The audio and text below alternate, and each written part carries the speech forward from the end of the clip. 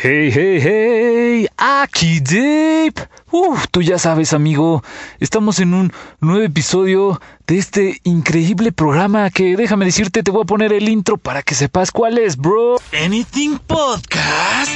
Hey, toma tu tiempo, amigo. ¿Puedes sentir el beat? Y pues estamos con ello. Pues como ya leíste el título, regresamos a una, ¿cómo sería? Una sección muy gustada, ¿no? De Anything Podcast. Esta es la sección de teorías conspiratorias, men. Así que el título dice Ciudad Esmeralda. No sé si la conoces. La verdad no sé si estás informado sobre esta teoría conspirativa, pero habla sobre que hay una ciudad en la luna.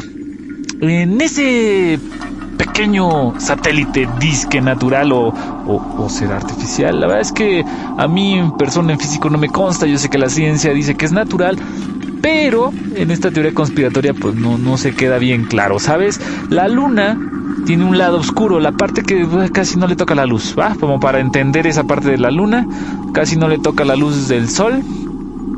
Se supone que hay un ufólogo que ha encontrado pues información, ha encontrado supuestamente fotografías o parte de fotografías donde se piensa que hay edificios o que existió una civilización, restos de una civilización, o que es un laboratorio de investigación, o que de ahí es el origen de los famosísimos ovnis, ¿no?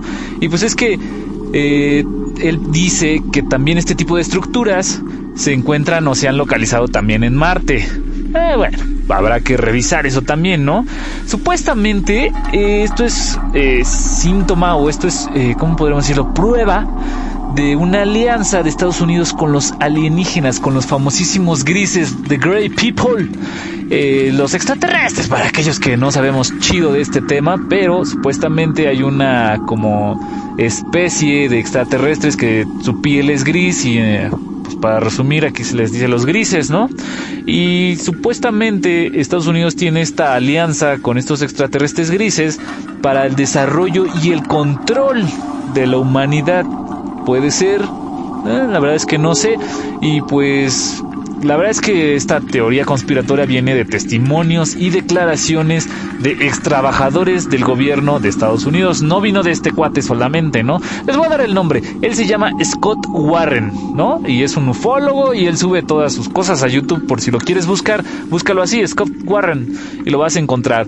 Entonces, él menciona sobre estas estructuras lunares en esta área, pues vaya, oscura de la luna. Dice que ha encontrado pruebas sobre una cúpula verde esmeralda en el centro de un cráter que está rodeada por otras dos cúpulas negras.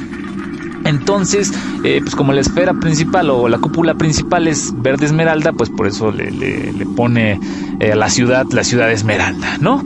Y pues plantea preguntas sencillas que creo que a todos nos causan como intriga, ¿no? ¿Qué son? ¿Qué son esas cúpulas?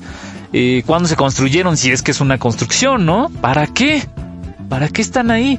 ¿Esto es evidencia de que existe vida extraterrestre? Y la verdad es que su mayor argumento es que la información de la NASA no es contundente.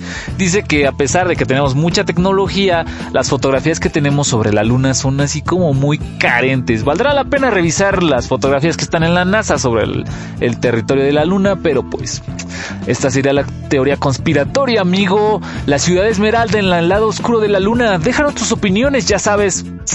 Para eso está el Facebook o para eso está la plataforma donde estás escuchando este podcast, amigo. Puedes dejarnos tus comentarios ahí. Te recuerdo nuestro Facebook, lo puedes encontrar como @anythingpodcasters. Y yo procedo a despedirme, no sin antes agradecer a la increíble música que estás escuchando de fondo o que escuchaste de fondo. Es Underwater 02 by Sara Afonso. Está bajo la Creative Commons Attribution Non-Commercial No Derivatives 4.0 license. La puedes encontrar obviamente en freemusicarchive.org o en su página de SoundCloud. Obviamente en SoundCloud la buscas como Sara Afonso.